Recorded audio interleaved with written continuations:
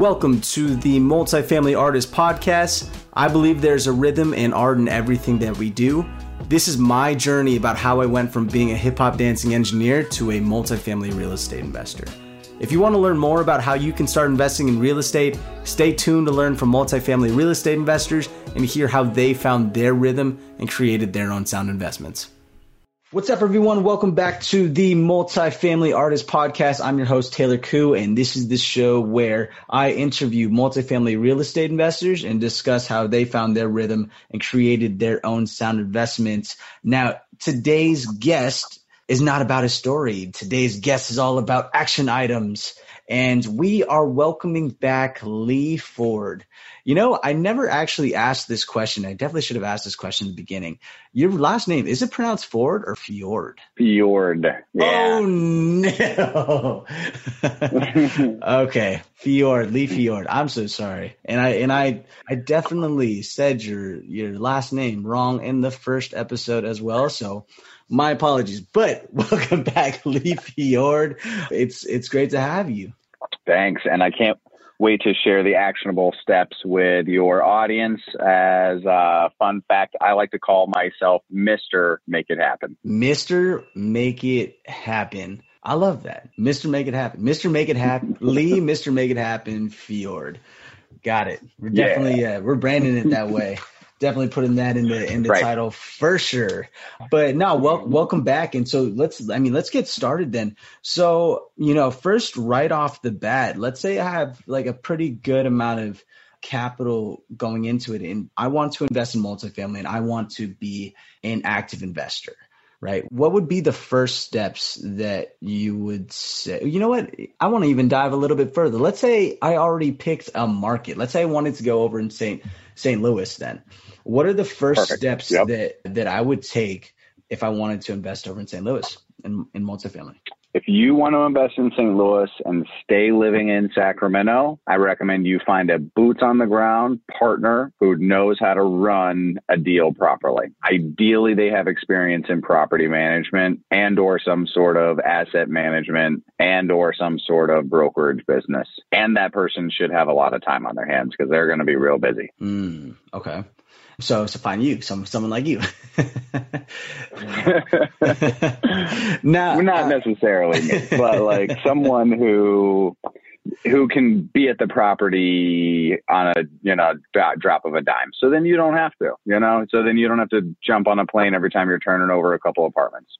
So now when I am finding these boots on the ground, what is one way that I can get them to trust me coming from California? Like, how do we even start to build that relationship with that boots on the ground person?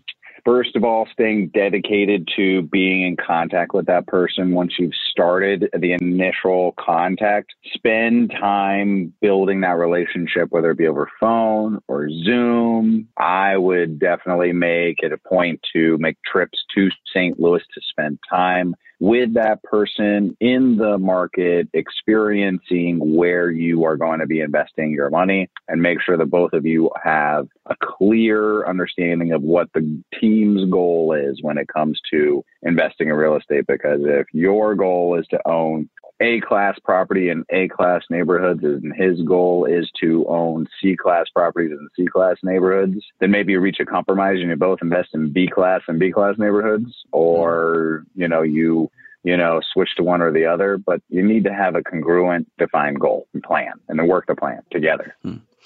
Now, when we are following, so let's say our interests are aligned then, like my interests align with my boots on the ground. And you mentioned just like following up, and just being consistent in building that relationship. Even furthermore, like going to St. Louis. Now, I guess like the initial thought that I had was just like, whenever I had these conversations just with other investors, I always thought it was supposed to be business like. So, only talking about the property, only talking about like how much capital or soft commits that I have, just like talking just business stuff. Now, when you are trying to find that partner and when you're building that relationship with the boots on the ground, is that what it looks like? Is it just business and making sure your goals are aligned?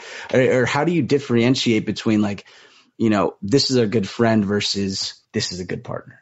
I've had all the different types of partners in my investing career. I've partnered with my brother. I've partnered with my best friend. I've partnered with a family member. I've partnered with a complete stranger. And I would always recommend making sure that everybody's on the same page and focusing on and having it not necessarily always be just a friendship. It should be a powerful partnership first and then a friendship second. That's the best case scenario I've usually found, is someone that you don't mind spending evenings and weekends with, but not necessarily someone that you would want to spend every weekend and every evening with. Okay. Steve Jobs and Steve Wozniak, Yeah. Huh. Interesting. Because, I feel like just that, there's a narrative where people say don't do business with family members or don't do business with friends just because it can ruin the relationship, when money does get involved. But, what you're saying is like, if you guys focus on just the power of the partnership and the skill sets that you bring, whether boots on the ground, raising capital and underwriting deals combined, then you can sort of build that relationship afterwards and have it grow sort of like organically because the interests are aligned. Yeah, it really does. Ideally, it's someone that matches your strengths equally in the opposite direction and fills in your weaknesses, fills in your weak gaps in your business and in yourself. And also is someone that you enjoy spending time with and passionate about the business, passionate about your relationship. I haven't found many times that it's very much so a successful relationship when you do business with, your best friend, because a lot of times your best friend is exactly like you. And, if you go into business together, you're going to have a lot of conversations with yourself then, what's the value in that? Cool. Now, switching gears then and finding these partnerships then, let's say just like let's use me, for example. I have zero money. I have zero experience, and I want to find this boots on the ground person to partner up with. What is one way that I can even add value to that person, even if I don't have the experience or the money to add value into there? Like, what are some of the ways that I can partner up with this person? I would say that there's 3 primary roles in a real estate investing group. There is deal flow, there is asset management, and then there's financial qualifications. So those are the 3 check boxes you have to have in order to buy a great deal or to buy a deal at all. So you got to find the deal, underwrite the deal, and bring the deal to a closing table. You got to run the deal properly, and you got to be able to qualify for it financially. So being that you're, not earning the money or located in your market, I would say focus on deal flow and finding capital for the deal, raising capital from limited partners and focusing on deal flow. Because if you can put those 2 together, you'll be able to find a key principal partner who will sign on your debt, and you'll be able to, and ideally during that process or prior to that, you'll have found a boots on the ground partner that can oversee the asset management of the deal. So yeah, that's how those are the 2 things I would recommend focusing on is deal flow and raising capital always. Deal flow and raising capital. Now, let's say I wanted to practice, trying to get deals coming my way and let's say raising capital. Well, actually, let's talk about deal flow first then. What are some actionable steps that I can do to get better at finding deals or just being better at the whole deal flow bucket? Yep. Deals come from primarily two different sources. Brokers, primarily. Brokers they earn their entire income on bringing deals to the market. You are the market because you aren't the deal owner. So you want to be in front of those brokers as much as humanly possible and let them know you are a qualified buyer. And if you convey that to enough brokers, enough times, in enough ways, they will provide you with opportunities to underwrite and to eventually write offers on and to eventually purchase. if you just keep staying on top of them. I would recommend a CRM system, so then it has a systematized, approach as opposed to just a shotgun or sporadic approach. And focus on the brokers first, because they control probably 80-90% of the deals that change hands. And then after that, invest once you have an established connection with enough brokers, or the brokers that are willing to entertain you as a team, then focus some energy and attention on attempting to find direct to seller. I think direct to seller is one of those focuses that people put their attention on direct to seller because they think they're going to get a better deal that way. But if you put the same attention on, instead of trying to put your attention on 1,000 owners, if you just put your attention on 10 brokers and put the same amount of attention on those 10 brokers as you would have on those 1,000 owners, you'll do 10 times the number of deals. So you shouldn't have a problem with a broker earning their commission. There's no issue in that. That's what their job is. And their job generally is to, create the opportunity for the buyer, because the opportunity wouldn't have been there without the broker. The seller, in most cases, wouldn't have entertained selling in many cases until they knew that the broker was able to create the market around their property and sell the property for the value that they feel it's worth. So it's worth it. Yeah, well, and they usually save the deal. A lot of times the buyer and the seller will ruin their own deal very easily or very quickly. And the broker will actually salvage and save the deal, because the only way they get paid is if the deal closes. Yeah, and also I was also going to say too, I mean, if I was a seller, I would want to go to a broker just to try and get the best price, possible with the best terms, versus just trying to do it on my own. Like you said, I would hate to have the deal implode on myself and the buyer. So. It does. And owners in many cases are short-sighted. 5% of 10 million is a lot of money. That's $500,000. A lot of money. Yeah. But, what would you rather sell your property for 10 million and pay someone $500,000 to get you there? Or would you rather sell it for 9 million and still get the deal done with somebody else? Like, I'd rather sell it for 10 and pay somebody $500,000 to do all my work for me. Yeah, very true. That's my broker speech from you, coming from me. Yeah, no. And I love it. And, I would love to just dive into just some of the questions and conversations that you have when building a relationship with a broker, because, what was kind of scary for me is the one thing that I would hate is to be seen as a tire kicker, and waste your time. Because I know your time is valuable, and I know that you would, you don't want to waste your time on just someone that wouldn't even be able to close. So, what are ways that I can prevent that and even have a great conversation with you without even the proof of funds question? Because if someone asks me that, that's a very funny answer, and I can say I've got nothing. Yeah.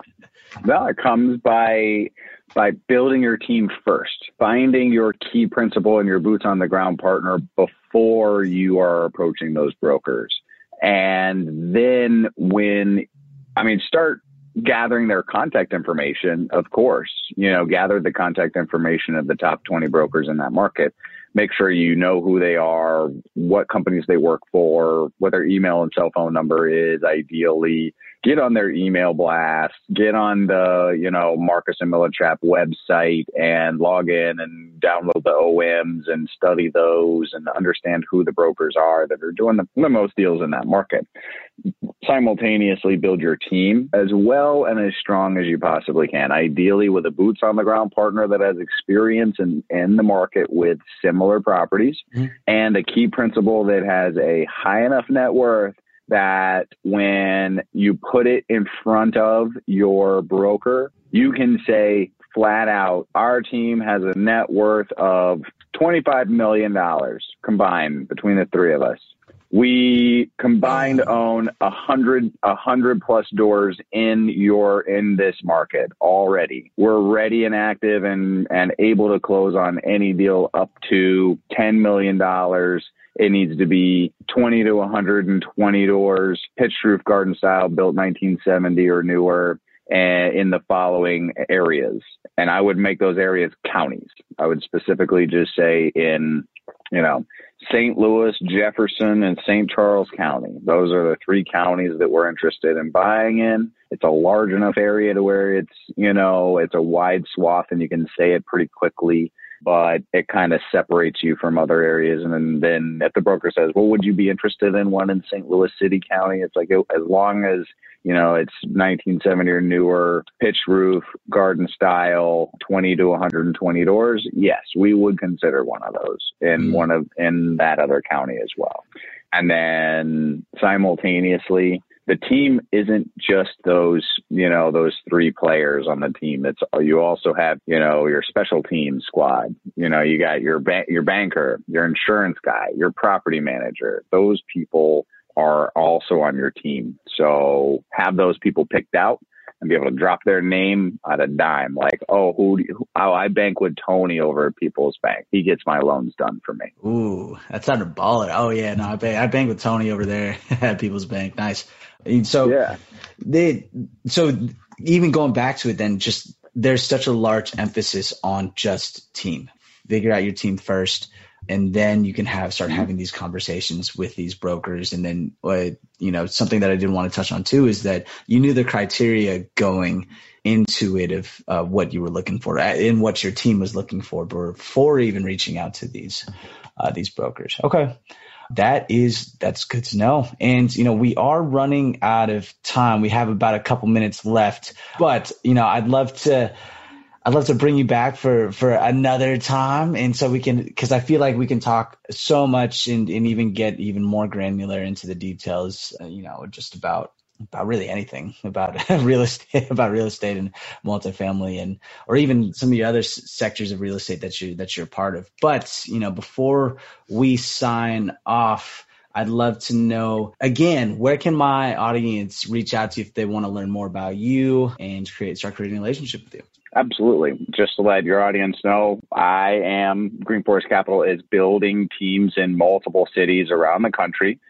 We do have a combined net worth of over $30 million and own over 100 doors. And if you're looking to partner with, whether it be for deal flow and capital raising or for asset management, boots on the ground, reach out anytime. Love to see how we can build and partner together. I love the entire United States. I generally am not interested in the Northwest or the West Coast or the Northeast, but if you're there, I'm always interested to see who we can partner with. So greenforestcapital.com, book a call with me there anytime you'd like. You can also find me on Facebook, Instagram, and I also started a club recently for high number unit owners. It's called the 100 Door Club.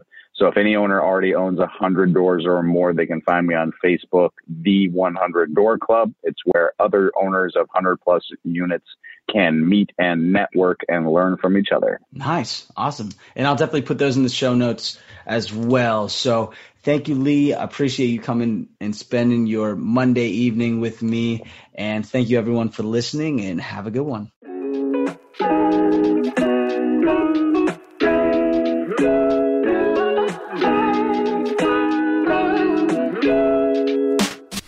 Thanks for listening to the Multifamily Artist Podcast.